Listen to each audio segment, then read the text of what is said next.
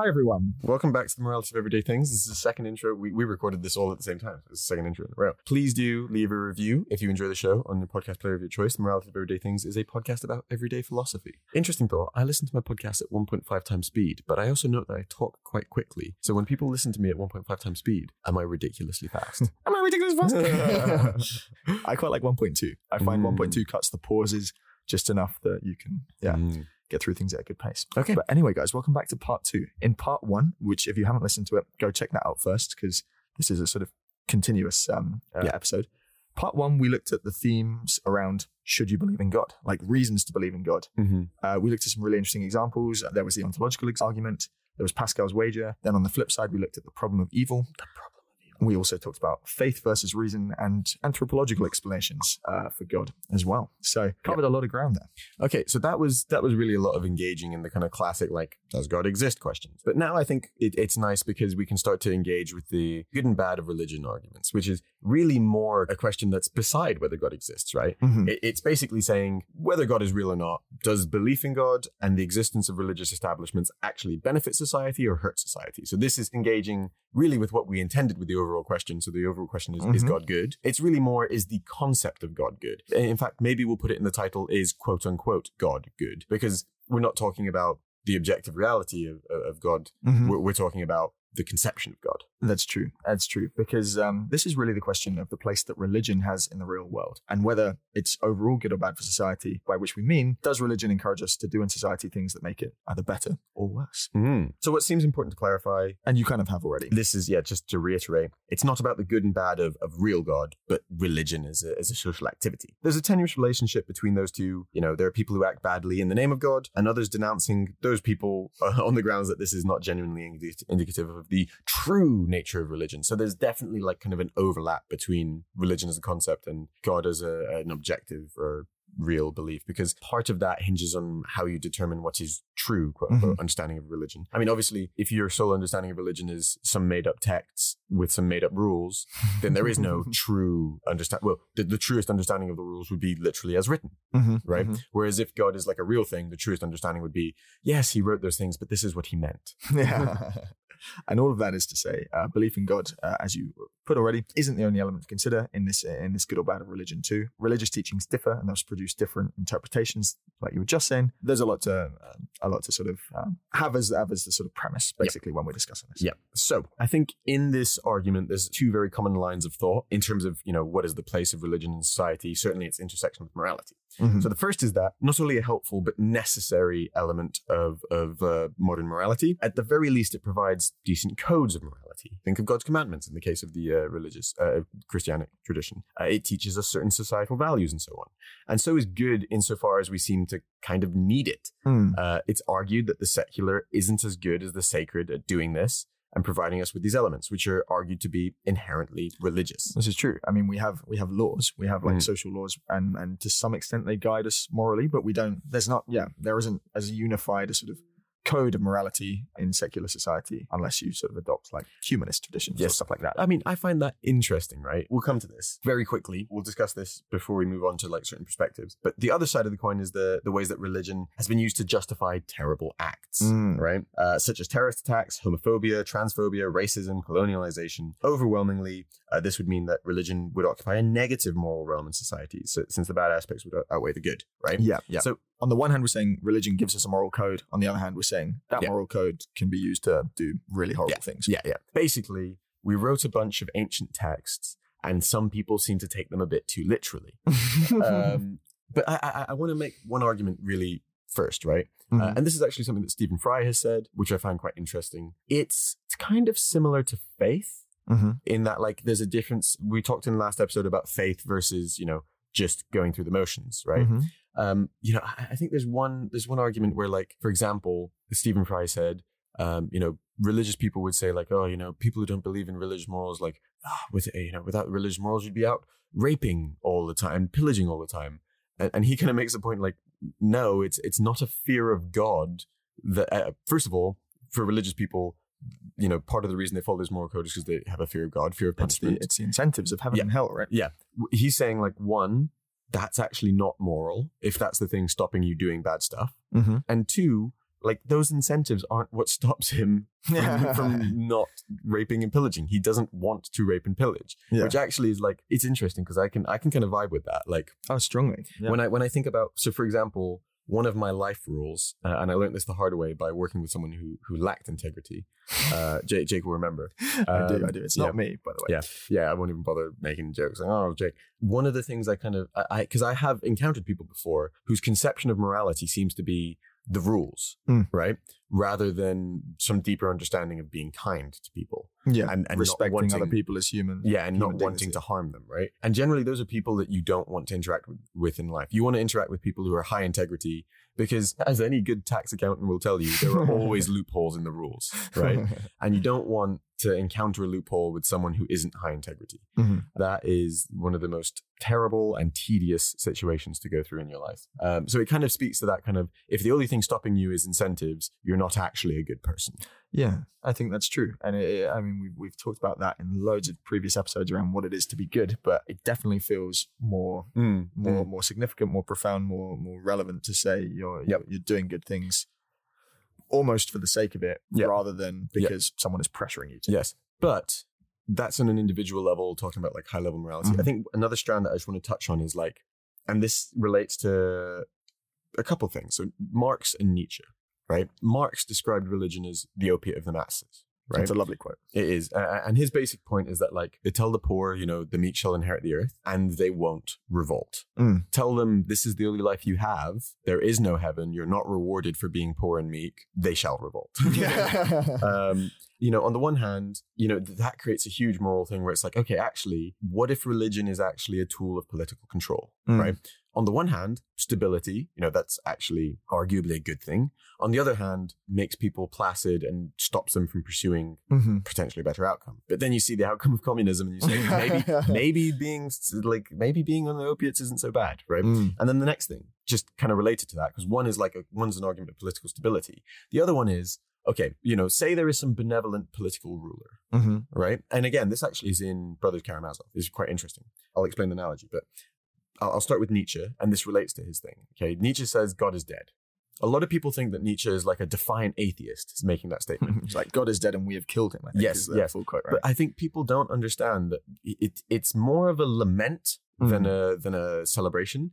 Nietzsche sees God as a useful philosophical or moral or emotional concept that we have. He's almost taking the anthropological approach there, right? He's saying we've evolved God as something useful, but now we've outgrown it. Yeah, to deal with emotional problems that we have. And because of the Enlightenment, we've now reached a point where it's a tool that isn't fit for purpose anymore. And it's actually a large part of the reason a lot of people feel lost, right? Yeah. So then, okay, let's say as a political tool, let's say you're a benevolent religious political leader. You're like, you know what? I know this isn't true, but it gives people comfort because this is to counter Marx. It's not that I'm stopping these people having a revolt. It's that it's impossible for everyone to have a great life. Yeah. So maybe it's the same way that you could go to a hospital where people are ill and tell them, or go to someone whose family has died and tell them they've gone to a better place. You know what? Maybe believing that, even if it's not true, is better. It's kindness and comfort, isn't it? It's a lot like if you've read Brave New World, they use Soma, which is just a drug that makes people happy, gives them enjoyable hallucinations, and it's just treating religion the same way. It's saying, I mean, that's just a very literal opiate of the masses, metaphor, literally opiate of the masses. It's relating back to Marx, but so I'll give you the analogy in the same conversation in the Brothers Karamazov between the intellectual and the we talked about this in part 1, by the way, guys. Sorry, yes. Yeah. Very famous political, and it very much, Nietzsche cites this book as highly influential to him, so it's no coincidence that this relates with the God is dead concept, right? He gives the story of a world in which Jesus comes back, right? And the religious establishment captures him and tortures him, right? And basically it's a conversation between the head of the church and Jesus, and basically making this kind of argument of you say that you've given people this freedom or whatever. Actually, what you've done is you've burdened them. And we are doing everything we can to try and give them this comfort. And you coming back is not helping that. And they're like, why have Get out of it, Jesus. Yeah, it's like you have already punished us by, you say you absolve us of our sins, but that means that we're responsible for our sins or something along those lines. Sorry, it's been a while since I read it. But the main point is basically the religious establishment is we are trying to comfort people, make it easy for people, and you are making it difficult, right? So it's almost this conception even if this is real, actually the lie is more comfortable.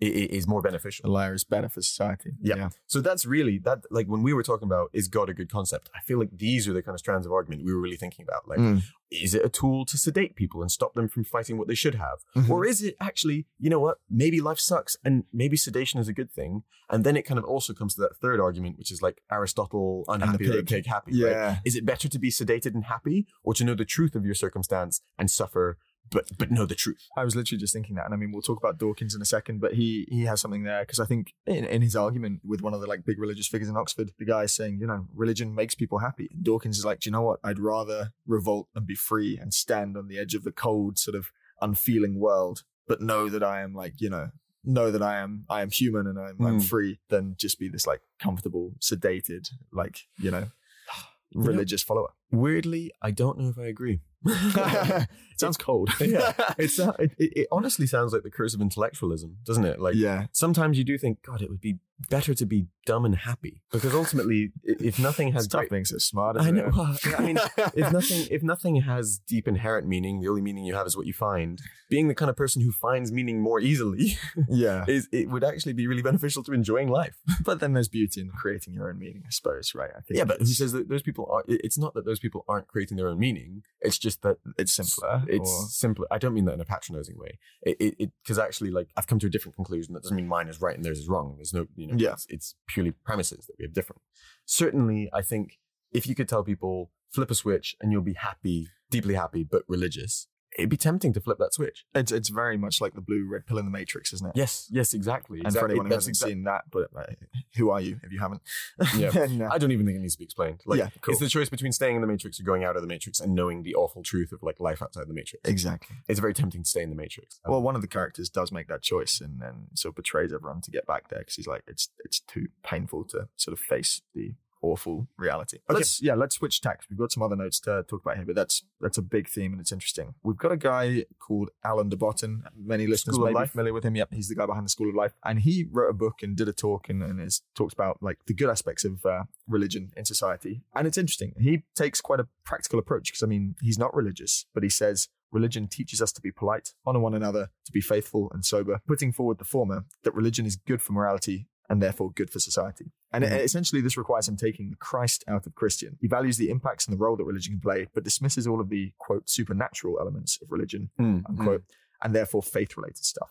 Religion can remain to have a use for those who don't believe, instead functioning as a kind of instruction manual for how society should go. Interesting. And so is this kind of the argument somewhere along the lines of like, it's a political tool and it's much easier to just tell people this stuff and say like, oh, you know, heaven and hell, incentives, wagging finger, than it is to try and reason with everyone to be reasonable. Somewhat, but it's less about the sort of sedation aspect and more about, hey, religion has some positives, right? That wasn't sedation. I'm not saying, is it sedation? I don't know. I'm saying it's easier to get people to do the, let me give you an analogy. Right? Let me think of an analogy. Well, I don't think he's saying we even need people to do the right things for the wrong reasons. He's not even sort of talking about it on that level. Which I think is where you're going. Yes, that's what I'm going. He's saying, hey, there's some good bits about religion. And I mean, in his book, he talks about like, you know, repetition is a really useful learning tool, and religion's nailed that with like repeated prayers and worship and songs and ways of getting people to learn and entrench different values. And I think he makes the point that religions are generally really clear on their values in ways that in secular society we aren't. And there's sort of power in basically like clarity. Being super sort of like. It's funny because you say that, but then on the other hand, some of the major issues of religion, abortion, treatment of gay people. Actually, there's a lot of argument within the religious community. Well, and that's a good thing. And I mean, those are arguments that have sort of come about in sort of more recent times. I say recent in the scale of like centuries rather than years. But like, I think that's good. I think that tension is a good thing that like religious communities are recognizing, because you're right. I mean, they're values that are repeated over and over again, but actually are now being subject to change because people are becoming more liberal, I suppose. But then doesn't that undermine the exact point that like it's fixed, it's repeated, etc. if it's actually a thing that's ever changing? Because then it's also just I guess I'm not saying being unchanging is necessarily. No, you're right, because it responds slowly to the outside pressure, at least. Yeah. So it is like a kind of check and balance. Well, and a value that we both hold is actually like the power of being open-minded and being able to change your views, which isn't necessarily something religions have. Yeah. But his point is that it's a powerful thing to like be quite clear about your value system, because like in our lives, there's never really a point where we get together and we say, hey, we should be like, I mean, I guess there's this podcast, but that's a bit more intellectual. But there's rarely a point where we sit down and say, hey, these are the things we value, and we should like repeat after me, like be good. I am unique. I am a special butterfly. Okay. Yeah. Okay, so I guess that's a way of reconciling the value that religion might have as a moral or political tool with an atheistic point of view, because it doesn't necessitate genuine belief. It just necessitates following religious rules. But I think interesting, and I certainly think a religious person would feel this, they'd find it quite a patronizing view. Quote from a Guardian article in 2012, it's criticized of, quote, hijacking other people's beliefs, emptying them of their actual content, and redeploying them in the name of moral order. I love that quote. Which is an excellent quote, because that's exactly what he's doing. Yeah. And I mean, the cynic in me does feel like he's basically describing it's a convenient way of getting people to do the right thing for the wrong reasons, which I think is pretty much what he's arguing. I think it doesn't mean it's wrong. I think a weaker take on his view is probably where I fall down, which is that you can look at religion, you can say, hey, there are some societal goods, and to be honest, we should take those things and sort of reapply them. And like on a much softer level, less moral, religion has some great cultural aspects. I mean, you look at what it's done for architecture, music, etc., etc. But I think you can't really give those as much moral weight. My overall perspective on religion, talking about this, is that what he's describing is basically probably what some political leaders felt 2,000 or 3,000 years ago. And so they set up religions, but they underestimated how rigid people would be in those beliefs. How addictive. And then certain things which were either arbitrary or, relics of the time end up becoming embedded. And that's how we start having these issues where like it says stuff like you can't have gay people, or like some of the stuff is kind of arbitrary. Like, okay, let's be real. Like, okay, say you're a political leader and there's been some issue with the pork. Like people seem to be getting ill, and you're like, don't eat pork. And people are like, why? And it's like, God says so. And then now it's not really relevant, but now you have people where it's like, oh, I can't even touch pork for religious reasons, when actually, as from an atheist or humanistic perspective, it's like, well, I mean, it almost definitely evolved as a sort of early form of health and safety. Yeah, exactly. Like this is like, and even then, like a benevolent God probably doesn't care about things that this is pretty arbitrary, right? Like God doesn't actually care that much about whether you eat pigs or not, probably. Sorry if I'm offending people. Yeah, I mean, there are other animals in other religions, interestingly, like you look at sort of cows in Hinduism and exactly. stuff like that, right? Sorry, I didn't mean to pick on pigs. Shellfish in Judaism, cows in thingy, and actually, it's any animal with cloven hooves in the Torah. So that includes that you have to you can eat or can't eat. Can't, I think.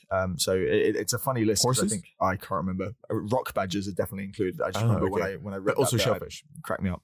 They are only allowed to eat fish that have scales and fins. Wow, random. But I mean, like, to be fair, one of the counterexamples, the more secular society gets, like the more we kind of forget about those rules, and then then they don't really hold. So, for example, there's lots of times that Christians are supposed to fast and we just don't. Like culturally, like it's very like, say for example, Greece, where it's a bit more religious. Some people do, right? But like, ask people in the UK. People barely know when you would be supposed to fast, right? Ask people in the US. People, there are fervently religious people in the US who know nothing about fasting. But you're supposed to fast before Easter. Anyway, let's talk about the new atheists. So we kind of have a couple times. We've mentioned them, and let's give them their sort of proper label and title.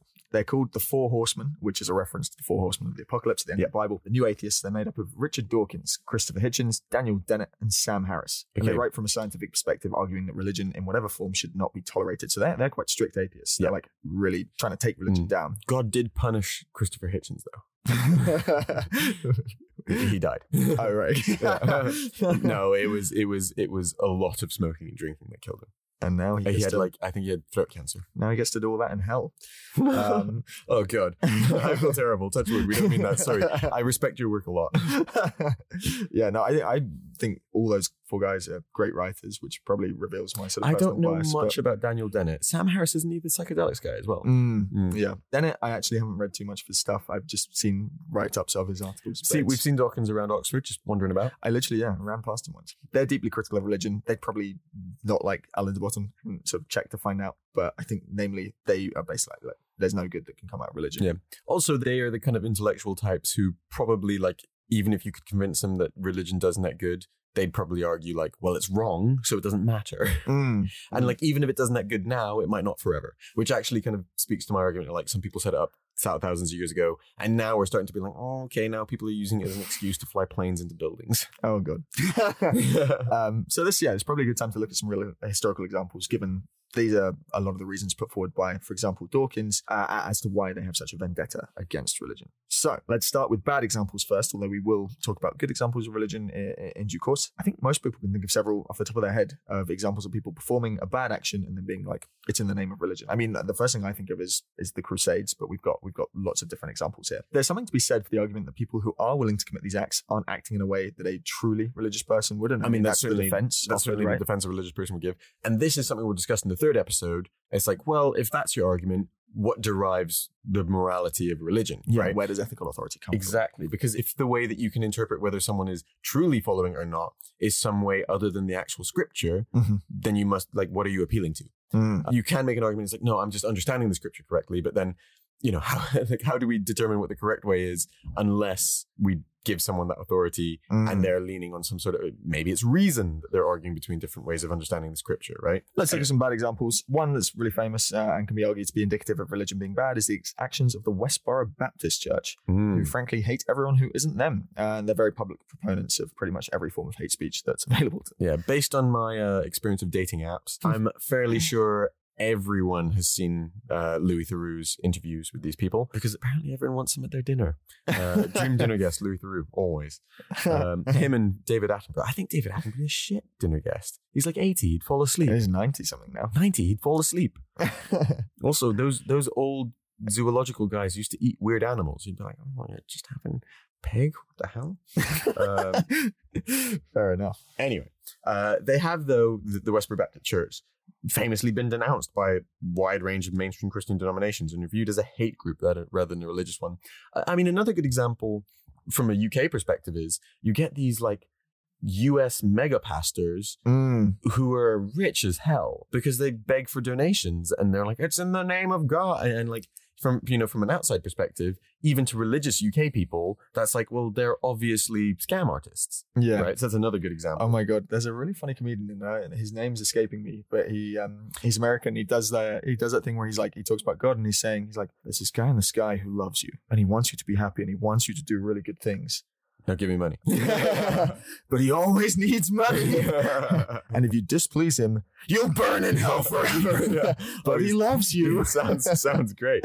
Actually, in fairness, I think this isn't quite the same argument because they don't use the parameters. They're not misunderstanding the parameters of religiosity. They're taking advantage of people being religious. Yeah, no, it was actually just the money thing that reminded me of that. Yeah. Likewise. But anyway, sorry. No. I don't mean yours. I mean my example of these mega pastors. Right. Actually, they're not.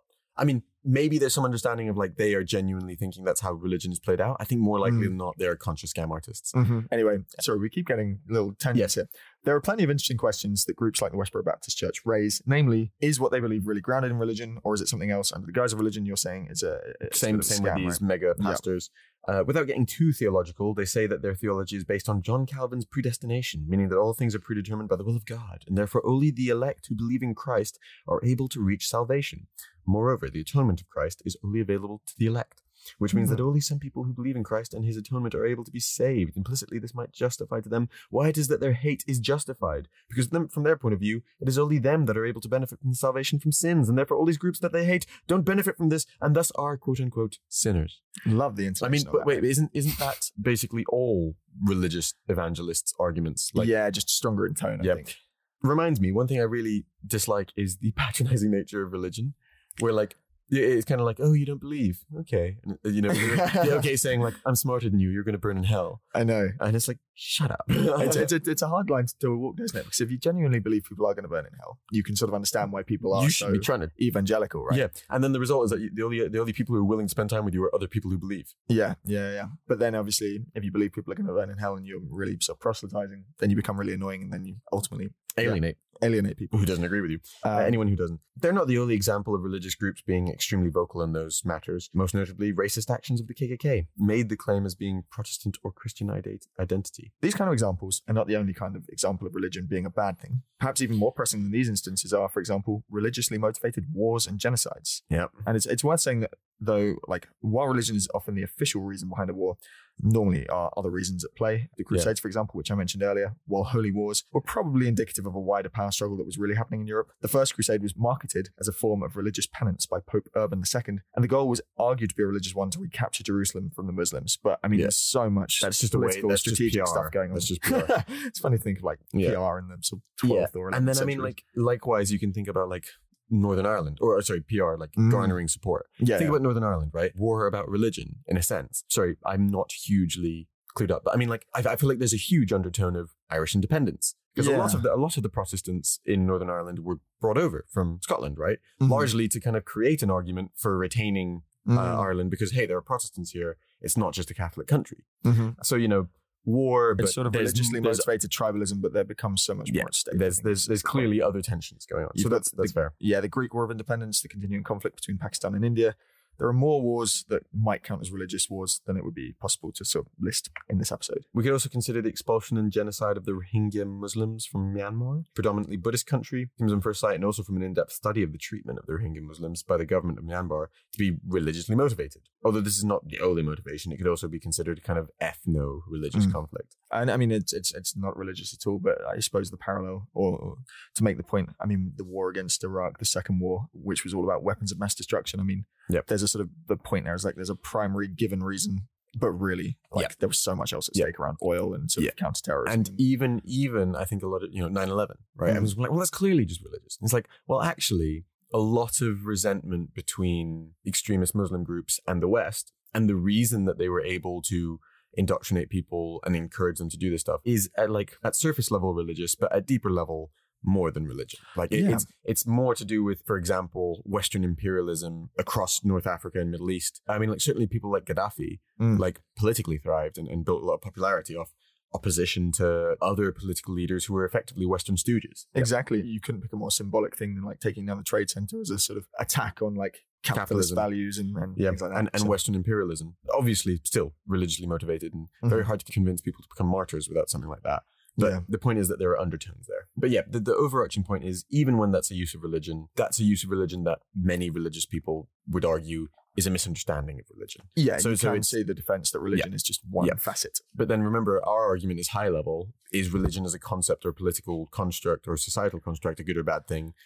We don't care whether it's a quote unquote correct understanding of religion. We're just looking at the net outcomes of religion existing. That's true. The fact that it can be used in this way to excuse or justify things is certainly an argument against it. And it's funny because we were saying earlier, like, so many religious beliefs, part of the problem with like a true understanding of religion is that a lot of religious texts and stuff are largely contradictory. Like, almost all of them espouse non-violence, and yet, almost all of them are used to justify violence. Yeah. And even Buddhism, in the case of the Myanmar expulsion of Muslims. Yeah, which is amazing, really, because Buddhism often seems to be, on the face of it, a relatively peaceful religion. Yep. Basically, it's this problem of, like we mentioned earlier, if you're cherry picking which parts of scripture are right, are you appealing to some other authority? Because clearly you're not taking the scripture to be, I mean, it's impossible to take the scripture as correct. There are too many contradictions. Because there's too many contradictions. You've got the principle of love thy neighbor, and you've also got the principle of an eye for an eye in the same book.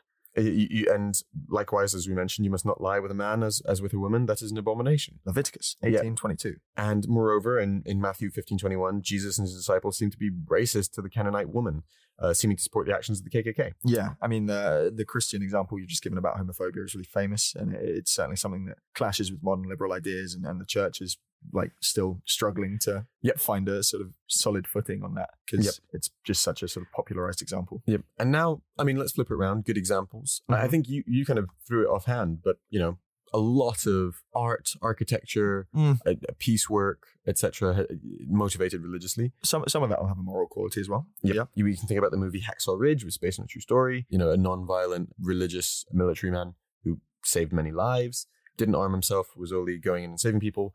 Some missionaries, aside from the extent to which they were kind of colonialist to some extent and spreading Western culture, also did great work. You think about Mother Teresa in India. An interesting side note, according to the book For Good, For God by Will Gervais, According to 6 experiments, it was revealed that good deeds are perceived as less good if they're performed for religious reasons. It's considered selfish compared to if they are performed for some other reason. This is coming back to what we said about Stephen Fry. Earlier, didn't we? Because really, if you're doing it to get into heaven, you're serving yourself. I'm just a tool to that. And it's actually the Kantian point where you're not respecting me as an individual with my own needs and wants. Another positive example, response to Poland's creation of LGBT-free zones. Chief rabbi in Poland condemned this move against halacha, the body of religious laws derived from the Torah. Is that positive? Well, that sounds like it's... No. They condemned it. They said it's a bad thing. So basically a rabbi opposed the anti-LGBT laws. But I don't know whether that's fair to say that's a religious thing I see. Or whether that was a political thing on his part and he chose to use religion to justify it, right? Yeah, so people, that's good. I mean, that seems to be people basically condemning homophobia across Poland. Huge number of charities religious motivated, funded by, churches, etc. Yeah, you've got the Salvation Army, which is both a charity and a branch of the Protestant Christian Church. Yep. Lots of Muslim aid. So there's lots of examples there. I mean, look, we've got a third part to record. Listen to it, not necessarily when it's released, but quick summary. I feel like I kind of gave my thoughts high level through the course of it. To me, religion feels like a political tool that was constructed 2,000 or 3,000 years ago because it was easier than getting people to do the right thing. It was just the easiest way to get people to do stuff. And we're now kind of reaching, it's kind of like the American Constitution. Mm-hmm. Like people made it as a way of kind of governing things. But really, I feel like the people who made it would have liked us to kind of update it over time. Yeah. And some people refuse to and now take it a bit too literally. And there's parts of it that are retrograde that people are holding on to too strongly. Yeah. I mean, we said we'd talk about like the spirit of the law versus the letter of the law. And I think that seems to be a big theme here, right? I think religion clearly has like problems sort of laid down in history or problematic values that people seem to be strangely reluctant to update. And I think were it to be were it to be a little bit more flexible, you'd probably end up with fewer problems. Hey, it's Kaylee Cuoco for Priceline. Ready to go to your happy place for a happy price? Well, why didn't you say so? Just download the Priceline app right now and save up to 60% on hotels. So whether it's Cousin Kevin's Kazoo Concert in Kansas City, go Kevin, or Becky's Bachelorette Bash in Bermuda, you never have to miss a trip ever again. So download the Priceline app today. Your savings are waiting. Go to your happy place for a happy price. Go to your happy price, Priceline.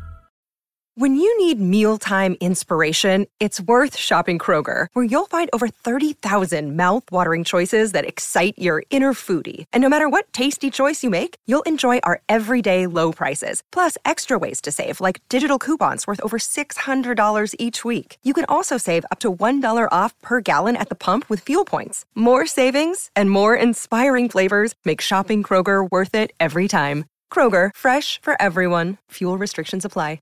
My opinion, though, I think I sort of feel more sort of Dawkinsy about it, and that's for 2 reasons. I don't really like religion. I don't think it's been generally positive, because even though it's sort of permitted people to live comfortable lives, and even though the vast majority of religious people I've met have been absolutely fine people, and I've not had a problem, I just feel morally it's far weaker to behave on the basis of like, I'm doing this good thing because I want to go to heaven and I don't want to go to hell. Yeah. Versus I recognize you're a human, I'm a human, and we want to live good lives, and I'm going to respect you and behave in that way because it's just a good thing to do. And so you're coming back to the argument where, like, whilst it might be easier to set a bunch of laws for people, ultimately, especially if the body of laws evolves very slowly, it's going to fall out of step with what's actually right. Yeah. And people will find loopholes or like laws you didn't think about enough. Yeah. And so even though it's harder, you'd rather just teach people to be high integrity, good people, rather than people who follow the rules. Yeah. Interestingly, I'm excited because we're going to talk about this in the next episode, but it's just about like how you evolve a value system that doesn't just sort of fall back on like God said so. Exactly.